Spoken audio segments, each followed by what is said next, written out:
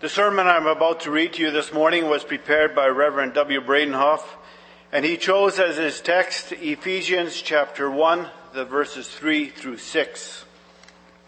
We will read them. Ephesians 1, verse 3. Praise be to the God and Father of our Lord Jesus Christ, who has blessed us in the heavenly realms with every spiritual blessing in Christ. For he chose us in him before the creation of the world to be holy and blameless in his sight. In love, he predestined us to be adopted as his sons through Jesus Christ, in accordance with his pleasure and will, to the praise of his glorious grace, which he has freely given us in the one he loves. So far.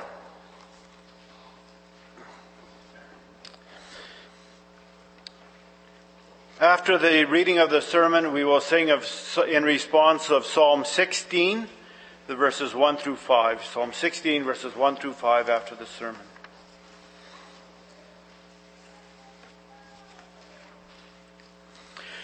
Beloved congregation of our Lord Jesus Christ, what would your reaction have been if I would have visited with you this past week and told you that this morning's sermon would be dealing with the doctrine of election? I can imagine that, while we might not say it, some people would be indifferent while others might even be disappointed. After all, what does a lofty doctrine like election have to do with our day-to-day lives? What can you do with election? It has nothing to do with us or anything we do. It's something that's entirely in God's hands. Election might be good to teach in catechism or pre-confession. It might be worthwhile for our seminary students to spend time on, but when it comes to our daily lives, how could it be relevant? It would be understandable if you'd think that. There's sort of an anti-doctrinal virus drifting around, and it's easy to catch. However, this morning's text from Ephesians is a powerful antiviral medication and an immunization shot, though without the pain. The Apostle Paul clearly shows that this biblical teaching has a lot to do with our daily lives. This involves me at work. This involves me in the kitchen or at school or whatever I'm doing. The doctrines of Scriptures are not just there to occupy theologians, but to captivate our minds, hearts, and wills too. This also holds true when it comes to the biblical doctrine of election. We're going to be looking at this doctrine this morning as it is revealed in Ephesians 1, verses 3 through 6. Our text can be summarized in this way. Let us praise the God who has graced us with every spiritual blessing in Christ. We will consider three things: the basis of these blessings, the content of these blessings, and the purpose of these blessings. Paul is writing here to the saints in Ephesus, the faithful in Christ Jesus. They are those who have been set apart by God in that place. As he begins his letter, he does so in a familiar way. Grace and peace to you from God our Father and the Lord Jesus Christ. He greets them with a blessing from God. Grace is the unmerited favor of God. It's a word that comes up repeatedly in this epistle, and it also occupies a central position in our text. Peace is the result of reconciliation with God through the blood of Christ. God blesses his people in Ephesus and us with these gifts. Then we come to verse 2 and the beginning of our text. Look at the very first word that Paul writes, praise. That sets the tone for everything that follows. This is all about praise for God, all about making much of him. It's all about heaping honors upon the God and Father of our Lord Jesus Christ, the one who's blessed us with every spiritual blessing. Those blessings are found throughout verses 3 through 14. In fact, in Greek, verses 3 through 14 make up one long sentence. Our translation has broken it up into manageable sentences, but once Paul started with a praise to God, he couldn't stop. He just piled up one thing on top of another. We're going to restrict ourselves to verses 3 through 6, and this is a coherent unit in itself. But keep in mind that the spiritual blessings are not restricted to the 2 or 3 that we'll look at. Naturally, we want to get to the blessings mentioned in verses 3 through 6. But first, we ought to consider the basis of these blessings. In other words, we need to be clear about why we receive these blessings. What is the reason God has been so favorable to us? To begin, it's clear that God's blessings don't have their basis in our having earned or merited anything from God. Think of what Paul writes in Romans 11, verse 35, where he's quoting Job 41, verse 11. Who has ever given to God that God should repay him? As sinners, what do we deserve from God? Nothing except wrath and condemnation. Therefore, the basis of any good we receive from God cannot be in ourselves, for apart from Christ, we are under a curse. It's only in Christ that we can be turned around. That's where Paul wants to take us. He wants us to see the blessings he's going to describe are all connected to our Lord Jesus. All the good that we have from God is rooted in him, and God's good pleasure through him. And so in verse 3, all these spiritual blessings come to us in Christ. He is the one seated in the heavenly realms. He is the one with whom we are united by faith and the Holy Spirit. The blessings don't have their origin or basis with us or our world, but with Christ and his eternal dwelling place in the heavens. Our Lord Jesus Christ is the source of every blessing we receive from the sovereign God's hand. We need to have that teaching firmly fixed in our hearts and minds. When we do, there are 2 things that flow from that. The first is humility. We deserve nothing, but receive everything. Not because we can look at ourselves in the mirror and think about God's goodness and say, what's not to love? Instead, it's all about God's grace through Christ. This helps us so that Paul says in Romans 12, we would not think of ourselves more highly than we ought, so that we continue to put our pride to death. The second thing is closely connected, because when we realize that everything is of God and nothing is of us, we're led to what? To praise him, not only with our words, but also with our lives. We don't live for ourselves, but for the glory of the one who has blessed us in every way when we deserve nothing. Now that we're properly oriented as to the basis, we can look closer at the content of these blessings. Our text speaks of 2 things, election and predestination. Though these 2 words are often used interchangeably, we're going to see that there is a difference between the 2. So now we're in verse 4. We're looking at the words, for he has chosen us in him before the foundation of the world. That's a teaching we call election. When I teach it to catechism students for the first time, I tell them that the simple definition of election is God chooses us. We didn't choose God, but he chose us. And note again that this was in him, in Christ, before the world was created. God decided to set his love upon you and chose you in Christ. Not because you were better or more worthy, but out of his goodwill and pleasure. God sovereignly decided the matter of your salvation in Christ. I'm sure you're aware of the objection that often gets raised at this point. It's unfair. It's not right for God to choose some and not others. To be fair, God has to choose everybody. But loved ones, this objection assumes something critical. It assumes that everybody deserves to be chosen by God. That assumption is wrong. It doesn't fit with what the Bible teaches. So the question shouldn't be, why doesn't God choose everybody? But rather, why does God choose anybody? Why does God choose me? And then the answer is pure grace. It has nothing to do with me or anything that I've done or haven't done. There's one more thing we need to wrestle with here in verse 4. Paul says, He chose us in him before the foundation of the world. Who is the us? Does Paul mean to say that every single person in the Ephesian church is elect, chosen by God? No. Remember that he's writing to a congregation of people who profess their faith in Christ, just as we do. On that basis, he can write these words.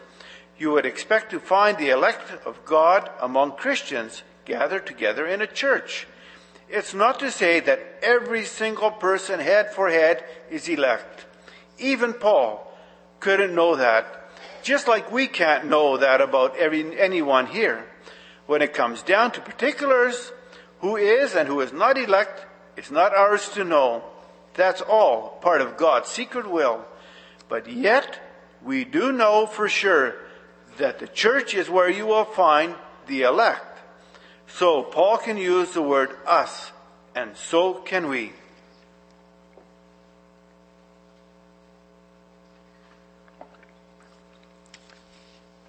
So the first spiritual blessing is God's gracious election in Christ before the foundation of the world. The second is found in verse 5. In love, he predestined us to be adopted as his sons through Jesus Christ, in accordance with his pleasure and will.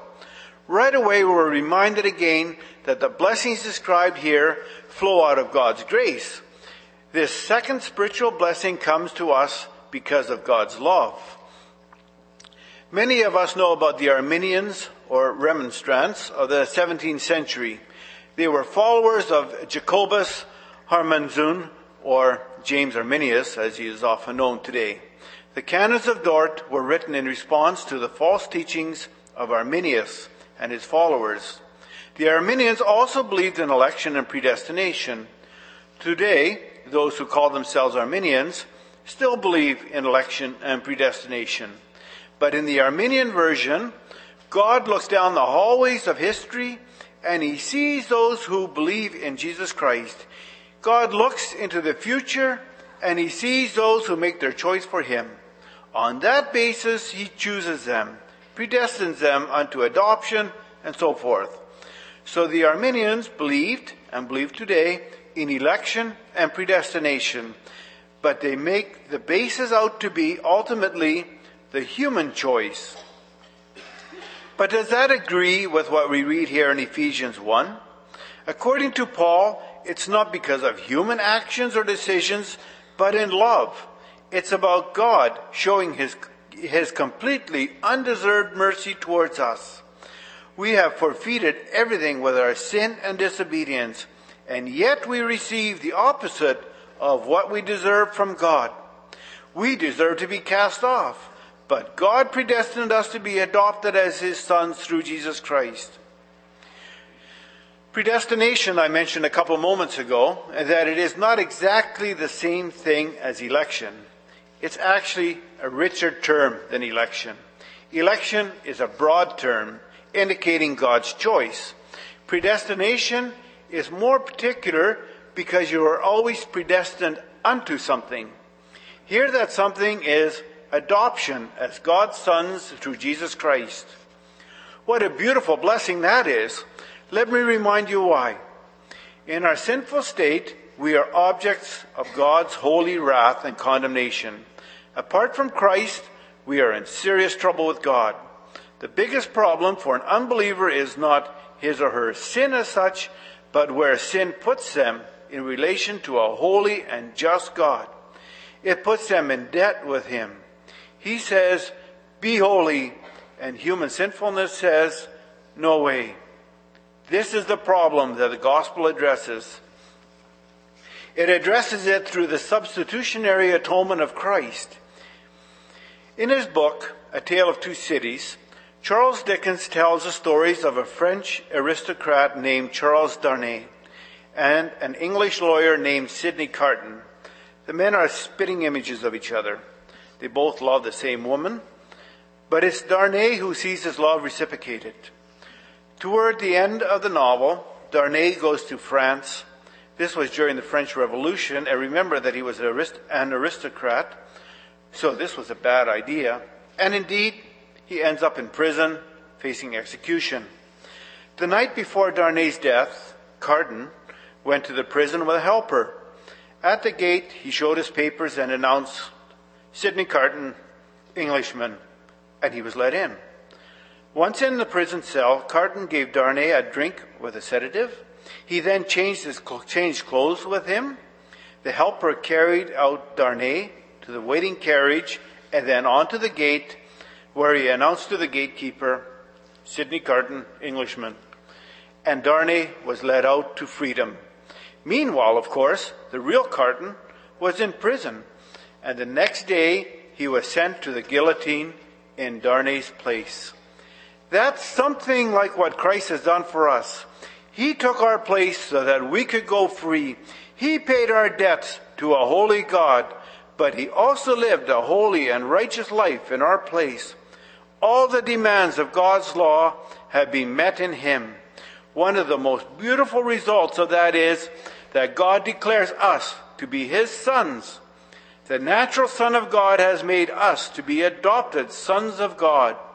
And it's important that we retain the word sons there, because that reminds us that we are those who will receive an inheritance. That is what we have been predestined to by God. And this happened in accordance with his pleasure and will, not in accordance with what we've done. But then, loved ones, there's another issue that often comes up. I've encountered it a number of times. Some people hear about this biblical teaching and they come to the conclusion that it doesn't matter what they do, since God has decided it all beforehand anyway. If he wants me to be elect, then I'm elect. If I'm not, I'm not. And there's nothing I can do about it. I may just as well live the way I want. These sorts of thoughts start from the wrong place. They attempt to reason out of God's hidden will, out of things that are not accessible to us.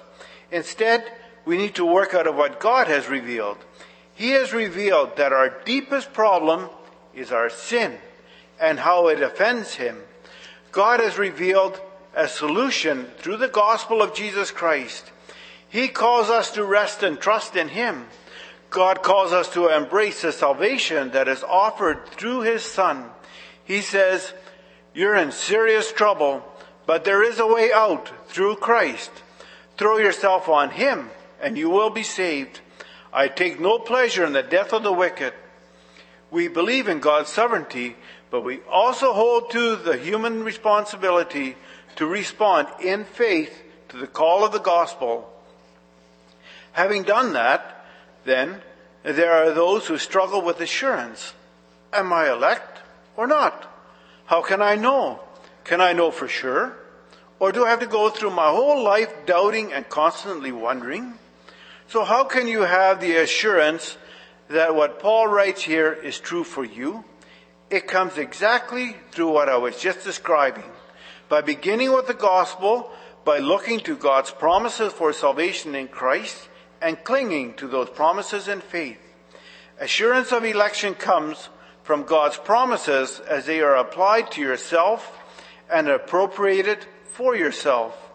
You can know yourself to be one of God's chosen and predestined by the faith that he gives to his children. Look with me for a moment at chapter 1, Article 12 of the Canons of Dort. We will read that. It's found on page 536 of the Book of Praise.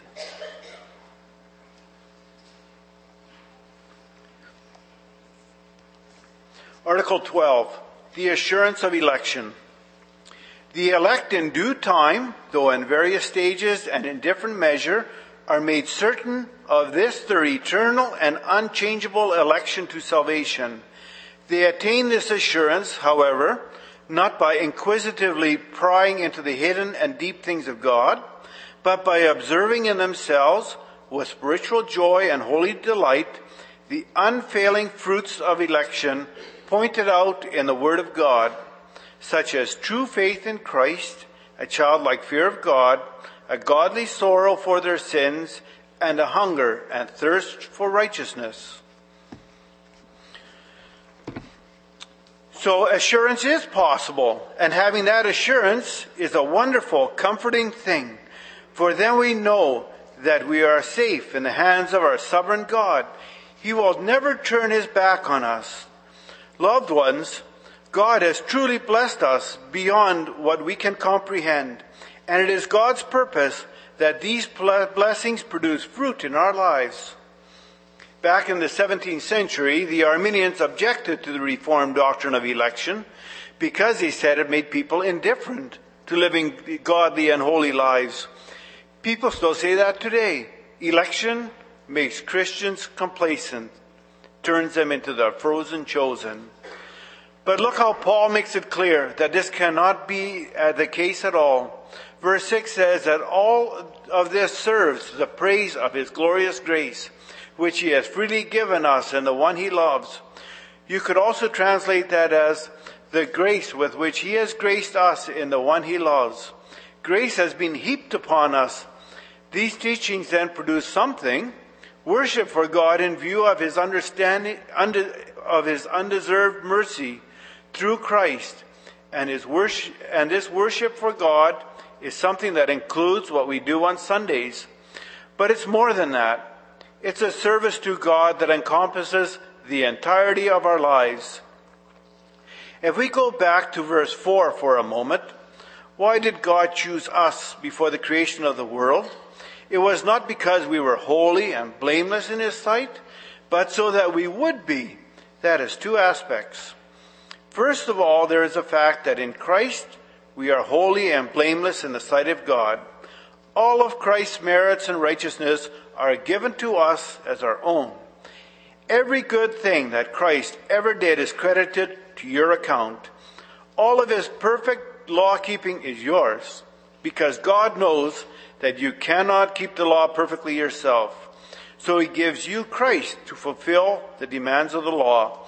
In Christ we are holy and blameless in the sight of God. That is the reality, but there is a second aspect to it, and that has to do with this truth emerging more and more in our daily lives. God set his love upon us in Christ so that we would be who we are in him, that we would be holy and blameless, not only in his sight, but also more and more here on earth, in the living of our day-to-day existence. What does it mean to be holy? It means to reflect God and the way in which he is set apart from sin. To be holy means to reflect God and his revulsion for sin, that we love what God loves and hate what God hates. And blameless, what about that? Blameless means without blemish, like the sacrifices of the Old Testament, without fault or defect. In Romans 12, verse 1 and 2, Paul wrote about Christians being living sacrifices of thankfulness. The sacrifices which he offered to God are ourselves, and we want these sacrifices to be clean and pure. Nobody should be able to look at these sacrifices and pick out something that dirties them. So our election and predestination are meant to lead us to holy and blameless lives here and now. Now that sounds very nice, but how is that going to happen exactly? Brothers and sisters, it boils down to adoration, love, and gratitude. When you adore someone, you're at their beck and call. When you love someone highly exalted over you, you'll want to do whatever he asks of you. When you're thankful to a great king, you're at the ready to do his bidding. This is where these teachings are meant to lead us, to make our hearts and wills pliable for God. That he saved me when I know what a sinner I am, I can't wrap my head around it. I belong on the broad road, but out of his unmerited love and compassion, he put me on the narrow road. How can I be indifferent to that? How could I ever say, whatever, and then just carry on and do whatever I want to do? How could I find this dull and boring? Instead, this is something that grabs my heart. I have a God who loves me, and he who has loved me before there were any stars in the sky. He knew my name before there were fish in the ocean. He knew that I would be his, and he would be mine. He gave me a perfect Savior to live for me, and to die for me, and to rise again for me. Father, not to me, but to you belong all glory and praise. That's where the Holy Spirit wants to bring us with our text. To our knees in awe and love for God, ready to live for Him in holiness. You see, God doesn't come to us as Christians and say, well, here are your obligations, now get to it or else. He motivates us with His love. He earnestly appeals to us that we might love Him and that we might obey Him because we truly love Him. In the early 20th century, there were those who were indifferent to doctrine and tried to minimize it.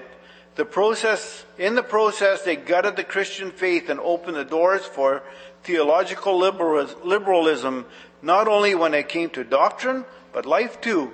When you lose the great truths of the faith, you lose all the motivation to love God and to obey Him out of love and gratitude. So back in 1923, the founding father of the Orthodox Presbyterian Church, J. Gershom Machen, said that Christianity is a life founded upon a doctrine. That includes this doctrine of God's gracious, unconditional election found here in Ephesians 1.